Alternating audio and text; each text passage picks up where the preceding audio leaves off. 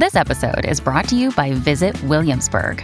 In Williamsburg, Virginia, there's never too much of a good thing. Whether you're a foodie, a golfer, a history buff, a shopaholic, an outdoor enthusiast, or a thrill seeker, you'll find what you came for here and more. So ask yourself, what is it you want? Discover Williamsburg and plan your trip at visitwilliamsburg.com. This episode is brought to you by Shopify. Forget the frustration of picking commerce platforms when you switch your business to Shopify, the global commerce platform that supercharges your selling wherever you sell. With Shopify, you'll harness the same intuitive features, trusted apps, and powerful analytics used by the world's leading brands. Sign up today for your $1 per month trial period at shopify.com/tech, all lowercase. That's shopify.com/tech. I am Sarah Jane Case, and this is Enneagram and Coffee. Hello, everyone. Welcome back to the podcast. Today, we are talking with Natalie Barbu, content creator since 2011. She's someone that I follow on YouTube, which is really fun for me. She's the host of the Real podcast and founder and CEO of Rella, a new all-in-one social media management tool for influencers launching this fall.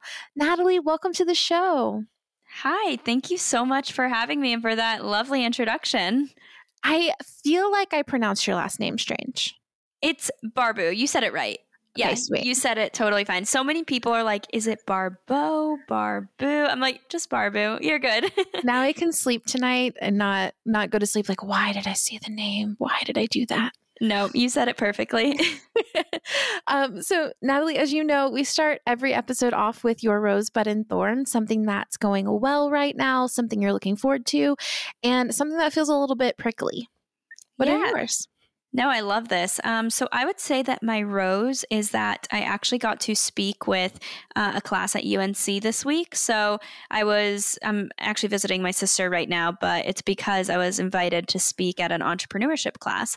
So that was fun because I'm only a few years out of college. So being able to now come back and be a speaker and kind of semi-teach a class was really surreal and was really fun. And I got to speak about Rella. So that was definitely a highlight of my week. Yeah, that sounds so fun. It's like weird when you have those moments you're like, wait, I'm the one that comes back, and like I remember those people in school who would come in and I would feel so inspired by them. I bet it's a strange moment to be like, oh, that's me now. It is. It's super, super strange, but it honestly was so cool. And then I would say my bud is, just Rella launching, like getting very excited for the launch of Rella.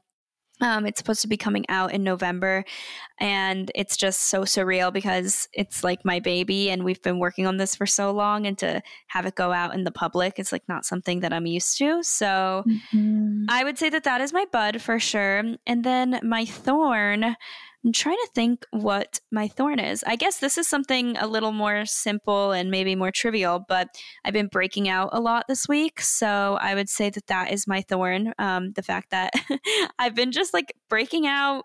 My cheeks have acne on them. I don't understand why. So that would be my thorn this week.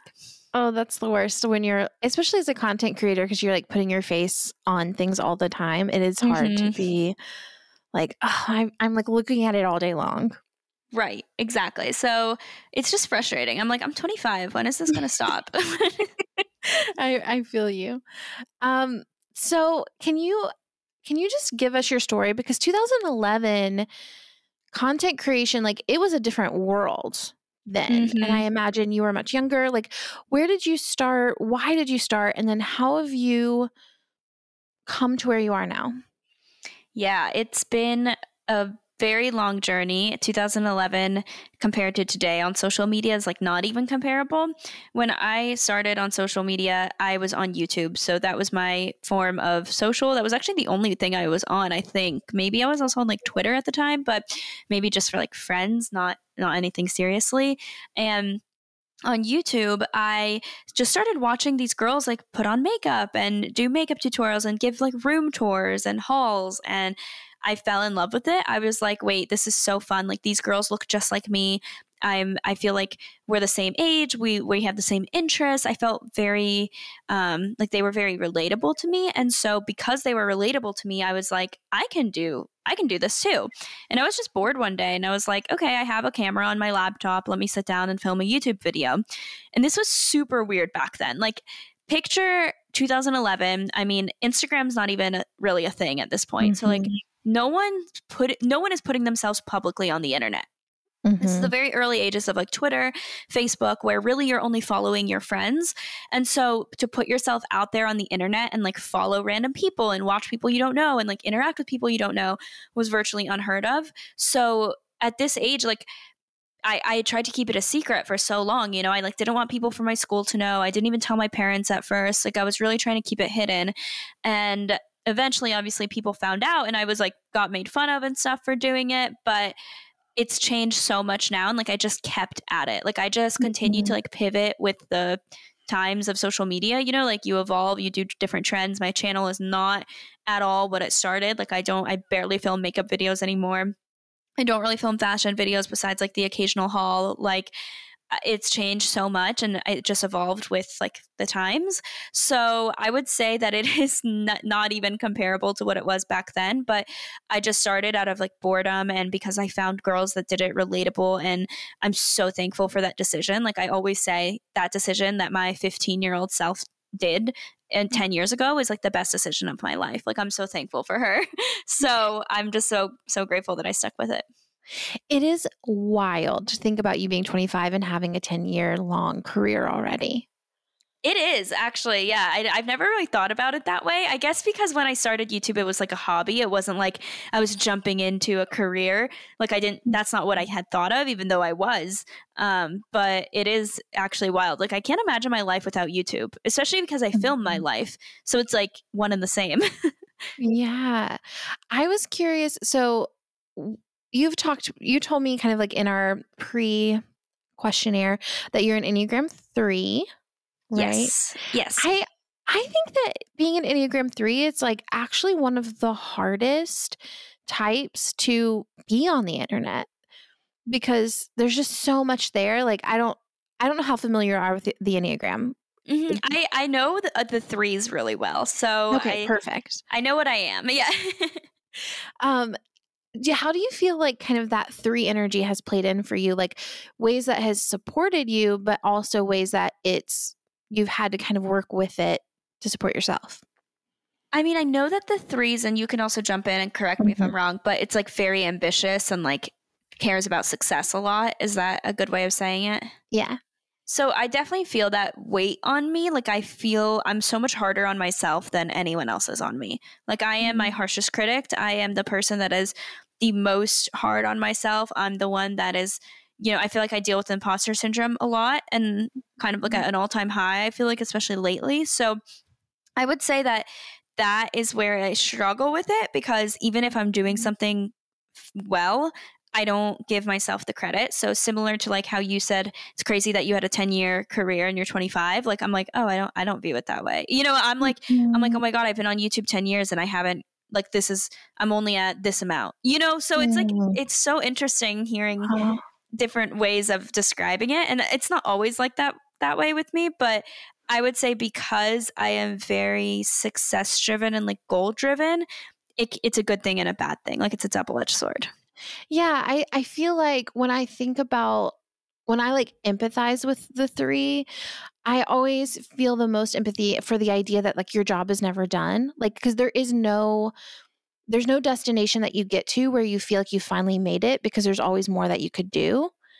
Mm-hmm. No, 100%. Like you've said it better than I've ever explained it, but it's never off and there's always more. So even with like YouTube, for example, I film a lot of my life. And so when I'm filming my life, like there's no off period, you know, like no, sure, I do not film everything. Like I film like 10%, like if that, you know, it's not like I put my whole life out there, but what I am filming is my life. So it's never like fully off. And even on social media, like if I'm just like posting a quick story, like it's never fully off. Like I always have to think about how that, you know, represents my brand, if you will. So yeah, it's you never really have time off. You never turn your brain off to work. And especially now with Rella and like being an entrepreneur, that's like you have a never ending to-do list. So the day never feels like that accomplished. You know, it's kind of hard to like celebrate your wins. Yeah. So I have this like little baby YouTube channel that I started as like a hobby of just like another way to I don't know, just do the things that I don't get to do over here. And I found even in my small YouTube, like my little tiny universe, that I was like filming self-care days, thinking like, oh, I'm going to have this big luxurious self-care day. And you're like, oh, wait, this is not self-care. Like filming a self-care day is not having a self-care day. Oh, totally. Yeah. Because you have to get the shots right. And you have to make sure, like, you have to think of the shot list and what you're filming. And then you have to think about how long this is going to take to edit. And like, do I have enough content? Like, do I need to do something else to make this video like a 12-minute video? Like, yeah, it is. And don't get me wrong. Like, I love what I do. Like, I am obsessed with my job. I think that I have the best job in the world. I would literally never trade it for anything. So there's a lot of also joy in what I do. So even though it's never off, it's not like it's like a dreadful day every single second, you know, because I feel like some people at work are like, oh, I hate what I'm doing. So like every second is dreadful. Even though I'm working, I really do love what I do. So it's not like I'm always like, oh my God, I don't want to work anymore. But it is that like feeling in the back of your head that like you aren't off, you know, like you don't really feel that satisfaction of like turning yourself off and like not working. Yeah. I think I had someone say to me one time, like, every job sucks. And I am like a natural optimist, and pessimism is kind of like a difficult thing for me at times. And so when they said that, I kind of bristled. And then it's actually maybe one of the most optimistic things anyone's ever said to me. Because it's like, if every job has the thing about it that sucks, that means that I can really appreciate the fact that I picked the kind of suck that is mine. Does that make sense? Yeah. I mean, it's kind of like opposite of if you love what you do, you never have to work a day in your life. Like, it's like that every job sucks is like the contradiction to that, which to me, I completely agree. Like, I hate the saying, if you love what you do, you never have to work a day in your life, because I'm like, that makes people think that like, oh my God, like maybe I'm not doing what I love. Like, I need to pick another job and then I'll be happy, you know, because every job, no matter how amazing it is, has downsides. Like, every single one has downsides. So if you tell people that, oh, well, if you don't love what you do, or if you feel like you're working, then you just don't love what you do. It's like gives this people a sense that they're never going to be content. Yeah, it's kind of like the same. It's like kind of like the job equivalent of saying, if you love, like if you're in the right relationship, it'll just be easy. Yes. Or it's like, no, relationships are hard. Yes. Yeah. It's like, no, don't get me wrong. Like, yeah, they should be easy at some point, but like that, don't like break up your first fight, or don't like throw in the towel like when one thing goes wrong. Like, that's not what that means either. Yeah. Okay, so I'm kind of going to pivot on this a little bit. I am curious, as someone who's kind of been doing content creation, and content creation kind of has this magical thing about it where you make something, you put it out there, and you get immediate feedback.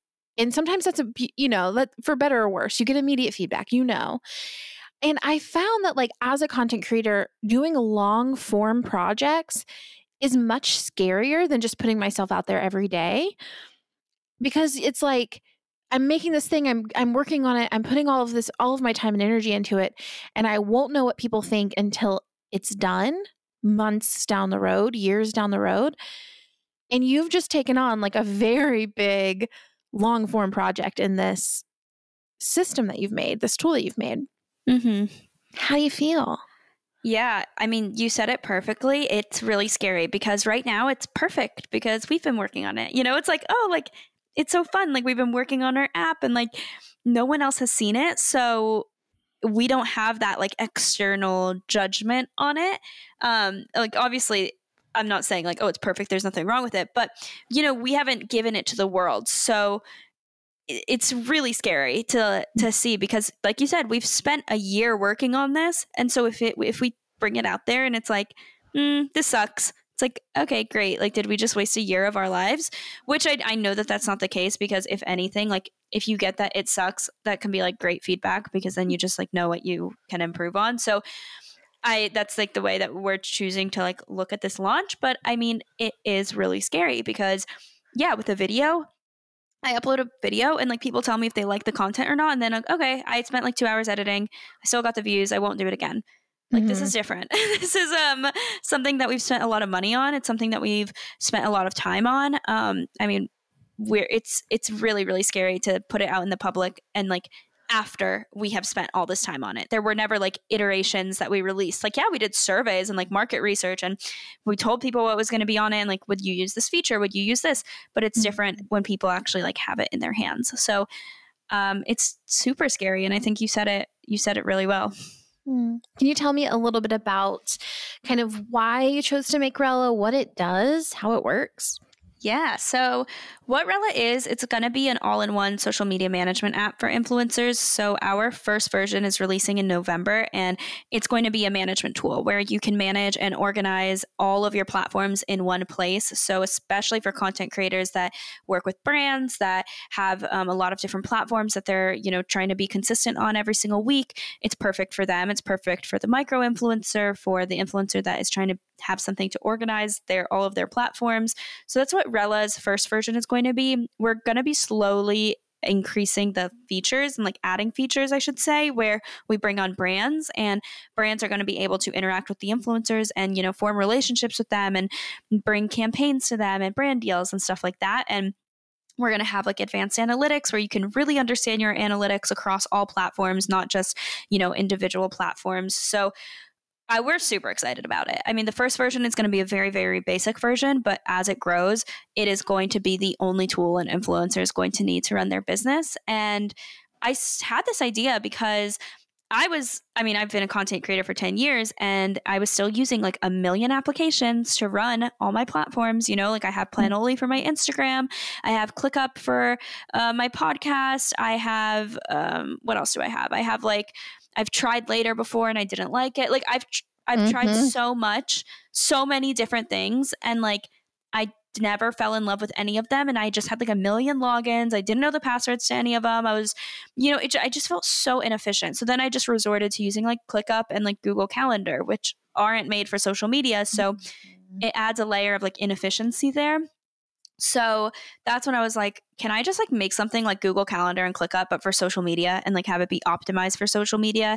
And then I want this to be the only tool people use. So for micro influencers, let's introduce brands. Like we're going to have all the influencers on here. We're going to have their analytics. We're going to have like them be able to like export a media kit right away. Let's make it even easier for them and have brands come to them like through Rella and actually get like a proper response rate. Because I had worked with brands before on the other side of things, like helping them find influencers, helping them with influencer marketing campaigns. And I remember thinking like, this is so hard to find influencers. One, they either don't respond. I have to ask them for screenshots of their analytics, which is just so annoying. Like, why can't I just see that before even reaching out to them? Because sometimes you'll reach out to an influencer and then you'll see their analytics and you're like, oh, never mind. Like, I actually don't want to work with you because maybe you're like, you don't have as big of a reach as I thought you did. Like you have a lot of followers, but like not that many people are engaging with your stuff. So there's just so much that goes into it. And there's so much inefficiency in the influencer industry right now, like as a business. And I think it's because it started as a hobby for so many people that like it's taken time for like for tools and platforms to adopt it as like a full-fledged business for creators, not just for like brands. So that's kind of where the idea of Rella came. And that's like what Rella is. Wow. Your description of like having tried all of these apps is the same as mine. Like I feel like, so a lot of times when people talk about the Enneagram, they're like, it feels like you've like read my journal. That's how I feel about when you describe. Wait, like, that's so good. Thank you. Yeah. It feels like you've just like watched me try to like figure out all these apps and you're like describing it back to me. Cause it is like, it's like things get close, but they're not quite there. Right. And I ended up hodgepodging mine with like Airtable and Google Calendar. Yeah, that's what I do with like ClickUp or Google Cal, and like it's not made for social media. And don't get me wrong, I love Google Calendar. So that's why we're like syncing it with Google Calendar. So you can still see your stuff on Google in case you want to see like a holistic view with like your day, like what you have planned on Google Calendar. You won't see Google Calendar on Rella, but you'll see like all of your Rella stuff on Google Calendar if you choose to turn that feature on. Amazing. And I honestly like can't think of a better person to make an efficient tool for influencers than like an influencer who is an Enneagram 3, because Enneagram 3s are incredible at efficiency. So I imagine you're like right in your zone of genius. Yeah, thank you. And it's funny because I went to school for industrial engineering. And so industrial engineering is like all about making things more efficient. So it's also like, I'm like, wait, I don't really use my degree, but like, I guess this kind of helps, I guess. Yeah, that is so interesting to have. Was your degree just kind of like your area of interest at the time? It was and it wasn't. I just wanted to get a degree that had like a good job outcome. You know, I wanted to have like a high paying job, and I wanted to be able to find a job out of college right away, because I knew that I was always going to start some business one day. I always knew I was going to like end up starting my own business. I didn't know what it was. I didn't know when it would be. I didn't know if it would be when I'm 40 or when I'm 22. Like I had no idea. But I just figured like my degree is not going to matter that much. So I want to get something where I can like get a job out of college, get skills, like make connections, and then like I'll do my own thing. So I never put like that much pressure on my degree, but I always wanted it to be like something that would set me up for success, I guess. Yeah, that makes sense. Tell me when you started your podcast and kind of like your vision for what the podcast can be in addition to the YouTube, like kind of how you decide which content goes where. Yeah, so that's actually one of the hardest things about being a content creator across platforms, I think, is figuring out how to differentiate yourself on every single platform, because you can't post the same stuff everywhere or else like no one's going to care. You know, like no one's going to watch the same thing 5 different times in 5 different formats. So my podcast, I actually started in 2019. Yeah, I started in 2019, my podcast, and it was because I had started listening to podcasts with a ton of different entrepreneurs, and I realized I was like, I really love these episodes, but like there's no podcasts out there that I found at the time that were interviewing more like quote unquote normal people and like asking them about, you know, just like how they got to where they were, but then also even if they're in like the middle of growing something, like I wanted to have them on to talk about like those like growing pains and like how they're planning on getting to where they are. So don't get me wrong, I want to have like obviously successful CEOs and like founders of companies, but I honestly, my favorite guests are the ones that are people that are like newly doing it or like trying to do it, because they're in the weeds. You know, like when you've founded a company and you're like 10 years out, you forget what it's like to start. And like, you know, no one can blame you. Like when you ask me about the beginning of my YouTube channel, like I can tell you what it was like from a distance now. You know, like I don't really remember every detail.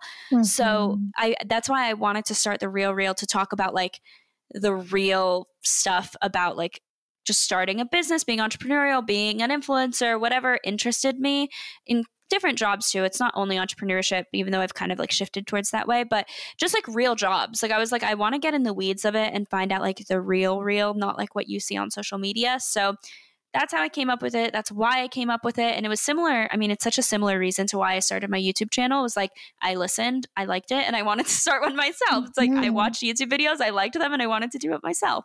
So that's kind of like the same reason why I started my podcast, but just years later. Well, did I read on your information that it's kind of like a play on the highlight reel? Like instead of the highlight reel, you're getting like the real? Yes. So that's like our little slogan. Like it's social media is your highlight reel. This is the real. So that's where I got the name. That. I love that so much. Another day is here and you're ready for it. What to wear? Check. Breakfast, lunch, and dinner? Check. Planning for what's next and how to save for it? That's where Bank of America can help. For your financial to-dos, Bank of America has experts ready to help get you closer to your goals. Get started at one of our local financial centers or 24/7 in our mobile banking app. Find a location near you at bankofamerica.com/talktous. What would you like the power to do? Mobile banking requires downloading the app and is only available for select devices. Message and data rates may apply. Bank of America N.A., member FDIC. Today's podcast is brought to you by Bombas. When it comes to my socks, they have got to be comfortable. And Bombas socks are the most comfortable that I have ever worn. Now, that is just one reason why I love them, though. Yes, their socks are great, but also when you purchase Bombas socks, you are doing good. So for every Bombas item you buy, they donate an item to those experiencing homelessness, which is an issue that is near and dear to my heart.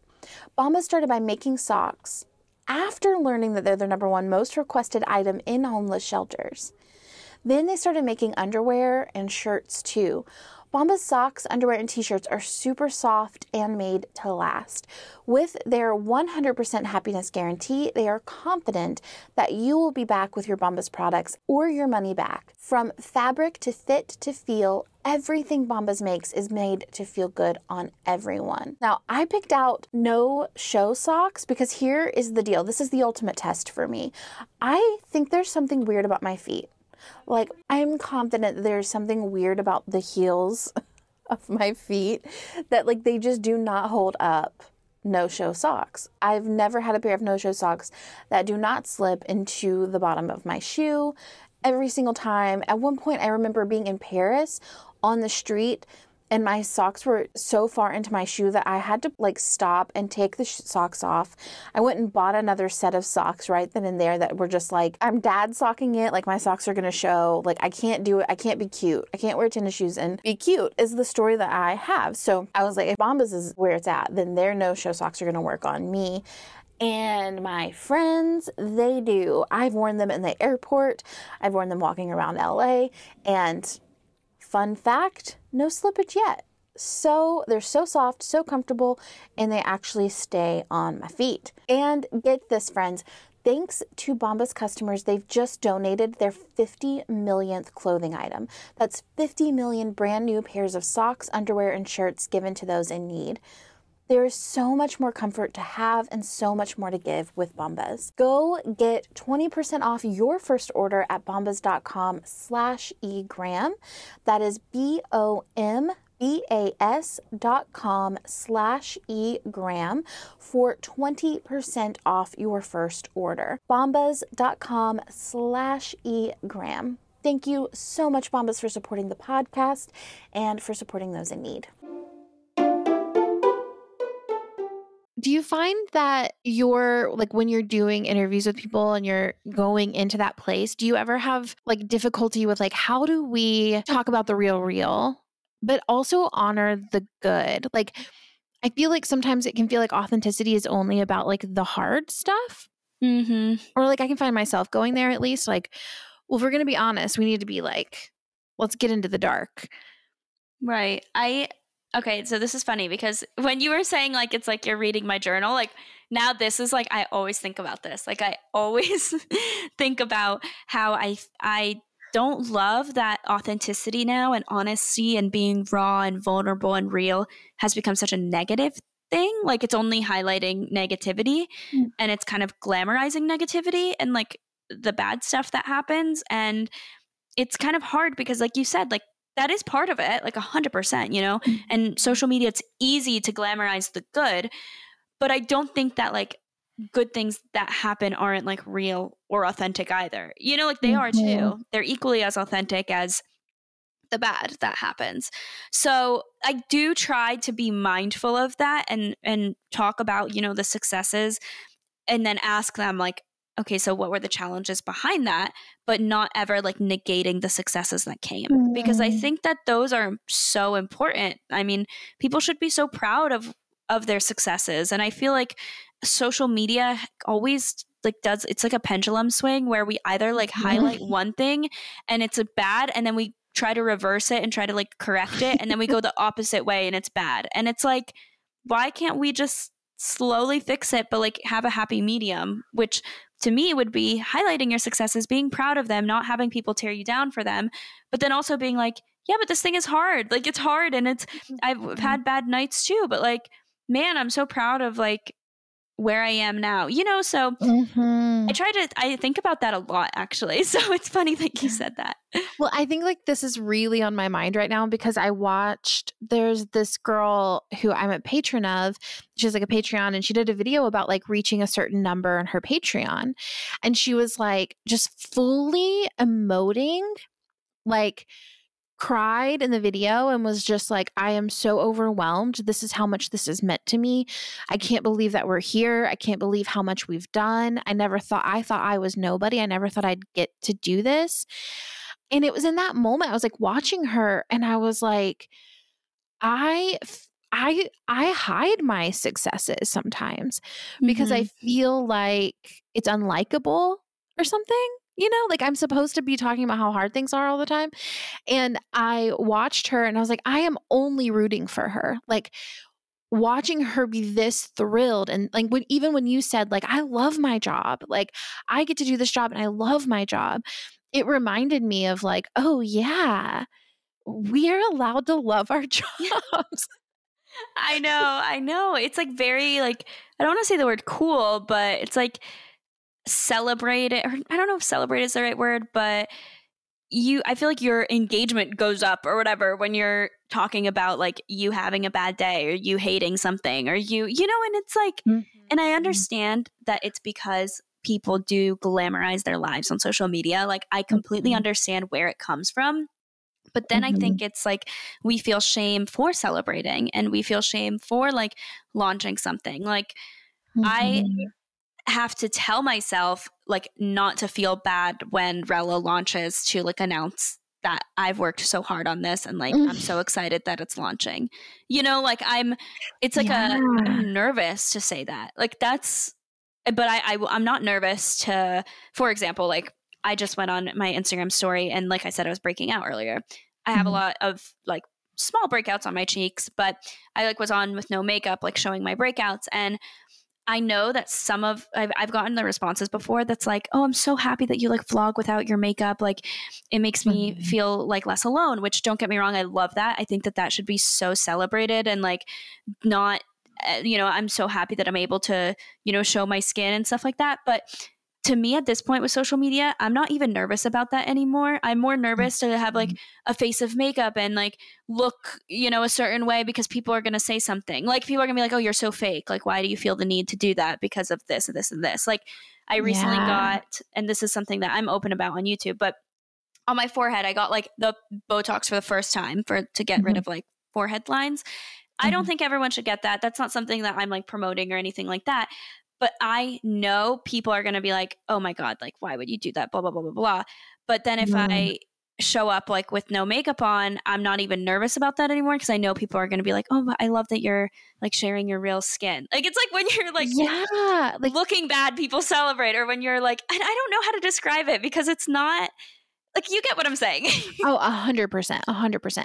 I think there's some element, I think there's an internal experience with it that we're doing to ourselves where it's like, oh, what if no one will like me if I'm doing well? That's one thing. But then I think there is like a cultural phenomenon around demanding authenticity to the point where we are just finding another way to criticize women.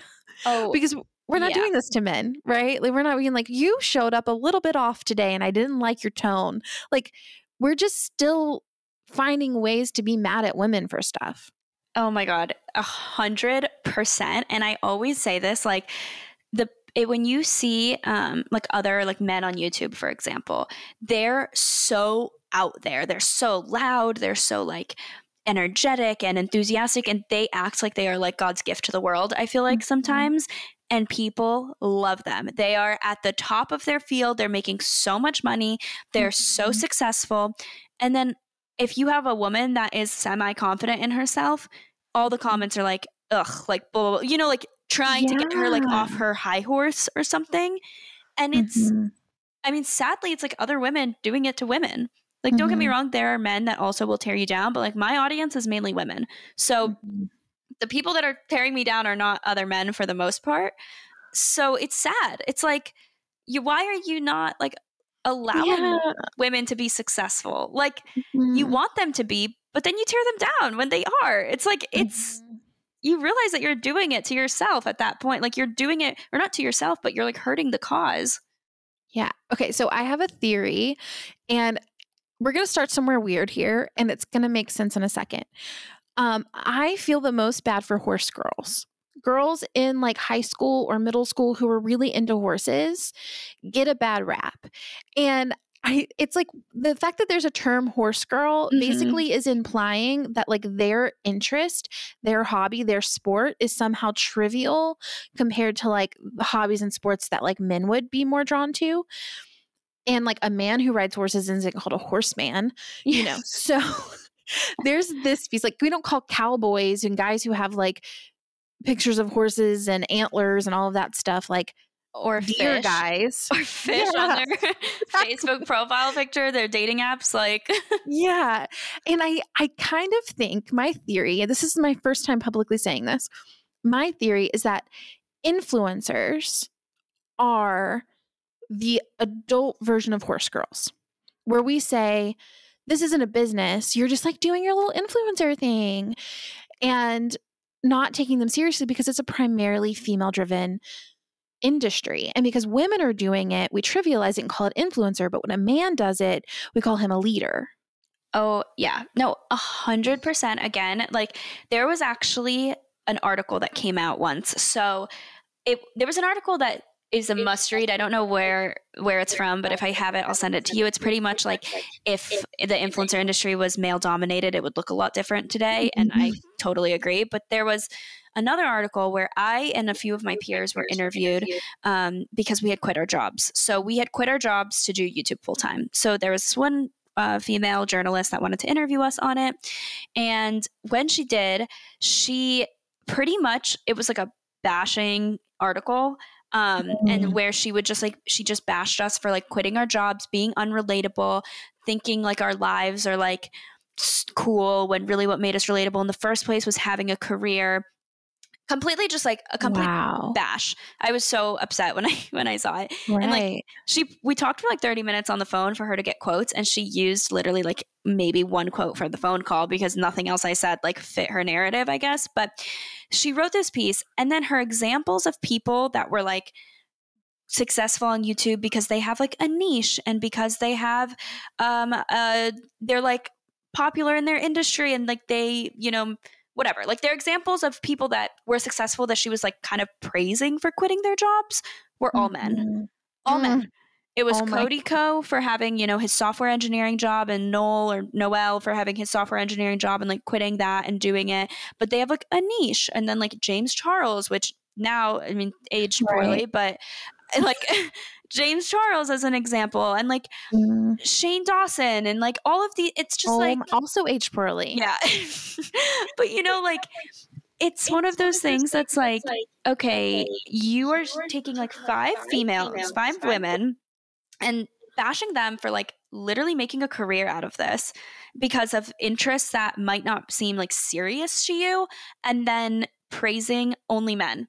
And then you like she had other articles about like being a feminist, and I was like, this is so insulting to me. Like I don't understand how you don't see the contradiction here. Like it just like was a really upsetting article. I remember reading it at the time, and I had drafted this like super long email to send to her, and then I was like, it's not worth it. Like I'm just gonna let it go. But if it was men that were interested in this, it would be taken a lot more seriously.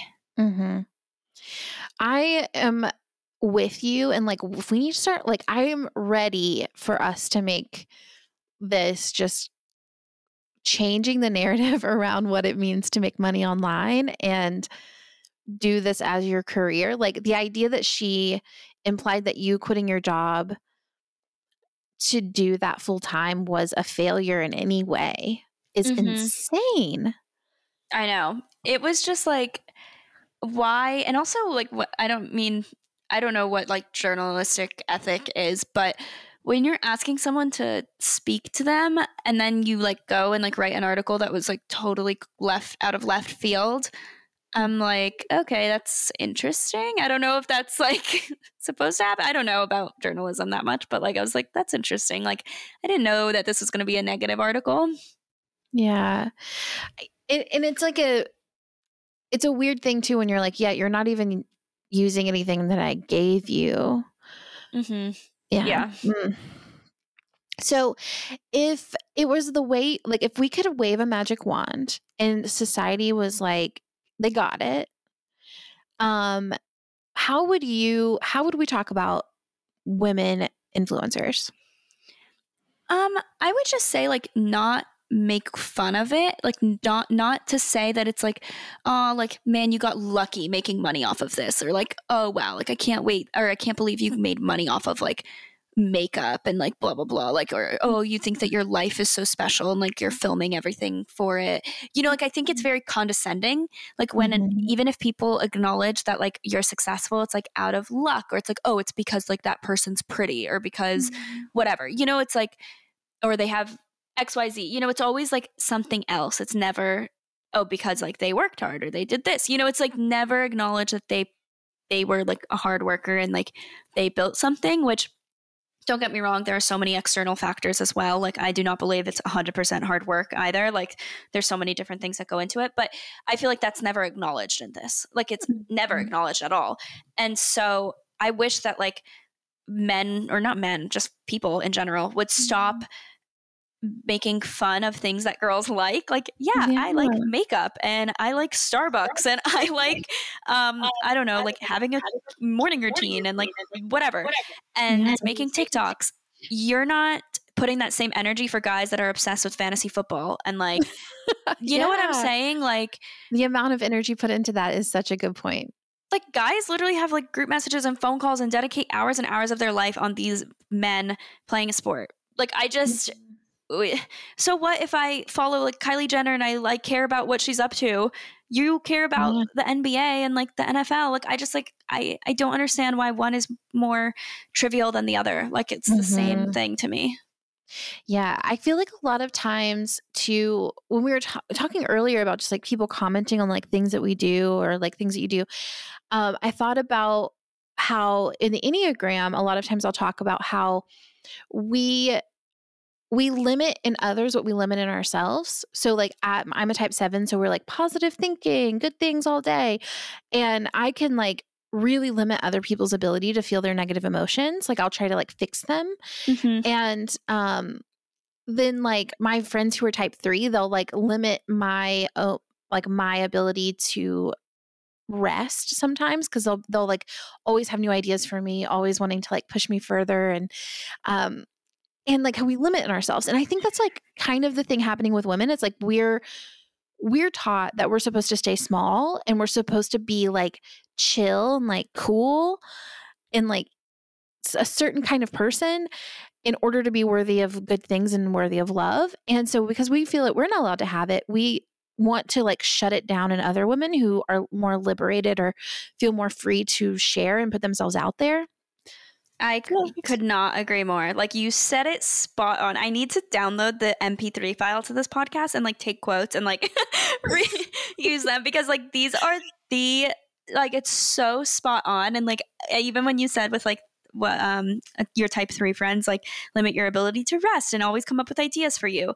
I am such a pusher when it comes to that with like my friends or like people that I care about. I'm like, no, you have to do this. You have to do that. Like, do you not see this opportunity? I'm like so I'm like exactly like that. And I think it makes sense with why other women do that to other women because they feel that way themselves. And I think, I think with our 3s too, I just want to be clear that sometimes that's exactly what your friends need. And sometimes it's like when it's like the right time, it's the best thing ever. And it's kind of the same for me. Like my positive thinking can sometimes be the right thing for people. And sometimes it's not. Exactly. Yeah, no, I never thought about it that way, but you hit the nail on the head. That's so spot on. So Natalie, I have had so much fun talking to you. Are you ready to do rapid fire questions? Yeah, let's do it. Okay. Dun, dun, dun. The first book that comes to mind. 7 Habits of Highly Effective People. I love that one. Favorite song? Oh my gosh. I'm like blanking. I'm going to say I've been listening to Stay by Justin Bieber lately. Love. Something you wish people knew about you? That I am actually very introverted. Your dream day, what are you doing? Ooh, my dream day is having a morning routine with like a cup of coffee, having quiet time, doing a workout and just having all day to like do nothing and like go and explore wherever I am, like go out and about, explore, go on walks, have a nice dinner and just relax. Your final meal, what are you eating? Ooh, I would say I love a really good like steak and like side of potatoes. I know that sounds like so random, but that's like my favorite meal, like steak, potatoes, and like mac and cheese or something like that. Like a good hefty meal. I love that. Do you dip your steak in anything or is it like what's your steak preference? Yeah, I love like peppercorn steak, like anything that's like a little extra salty and like peppery. And then I love like a chimichurri sauce. So like if it's like a skirt steak with like chimichurri sauce or like rice and beans on the side. Oh, so good. Oh my gosh, that sounds so good. Really good. Yeah, I'm like craving it now.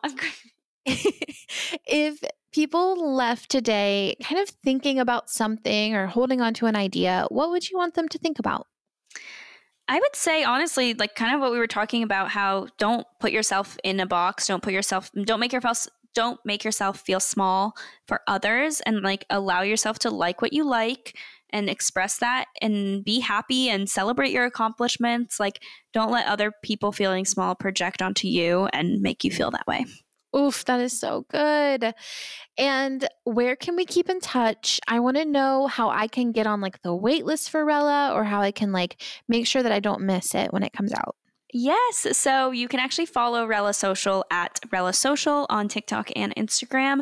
And you can also sign up to be a user on RellaSocial.com.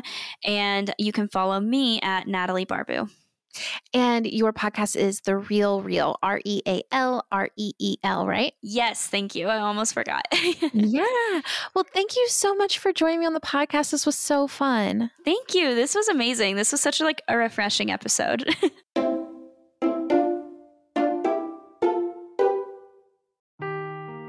Seeking the truth never gets old. Introducing June's Journey, the free-to-play mobile game that will immerse you in a thrilling murder mystery. Join June Parker as she uncovers hidden objects and clues to solve her sister's death in a beautifully illustrated world set in the Roaring '20s. With new chapters added every week, the excitement never ends. Download June's Journey now on your Android or iOS device, or play on PC through Facebook Games.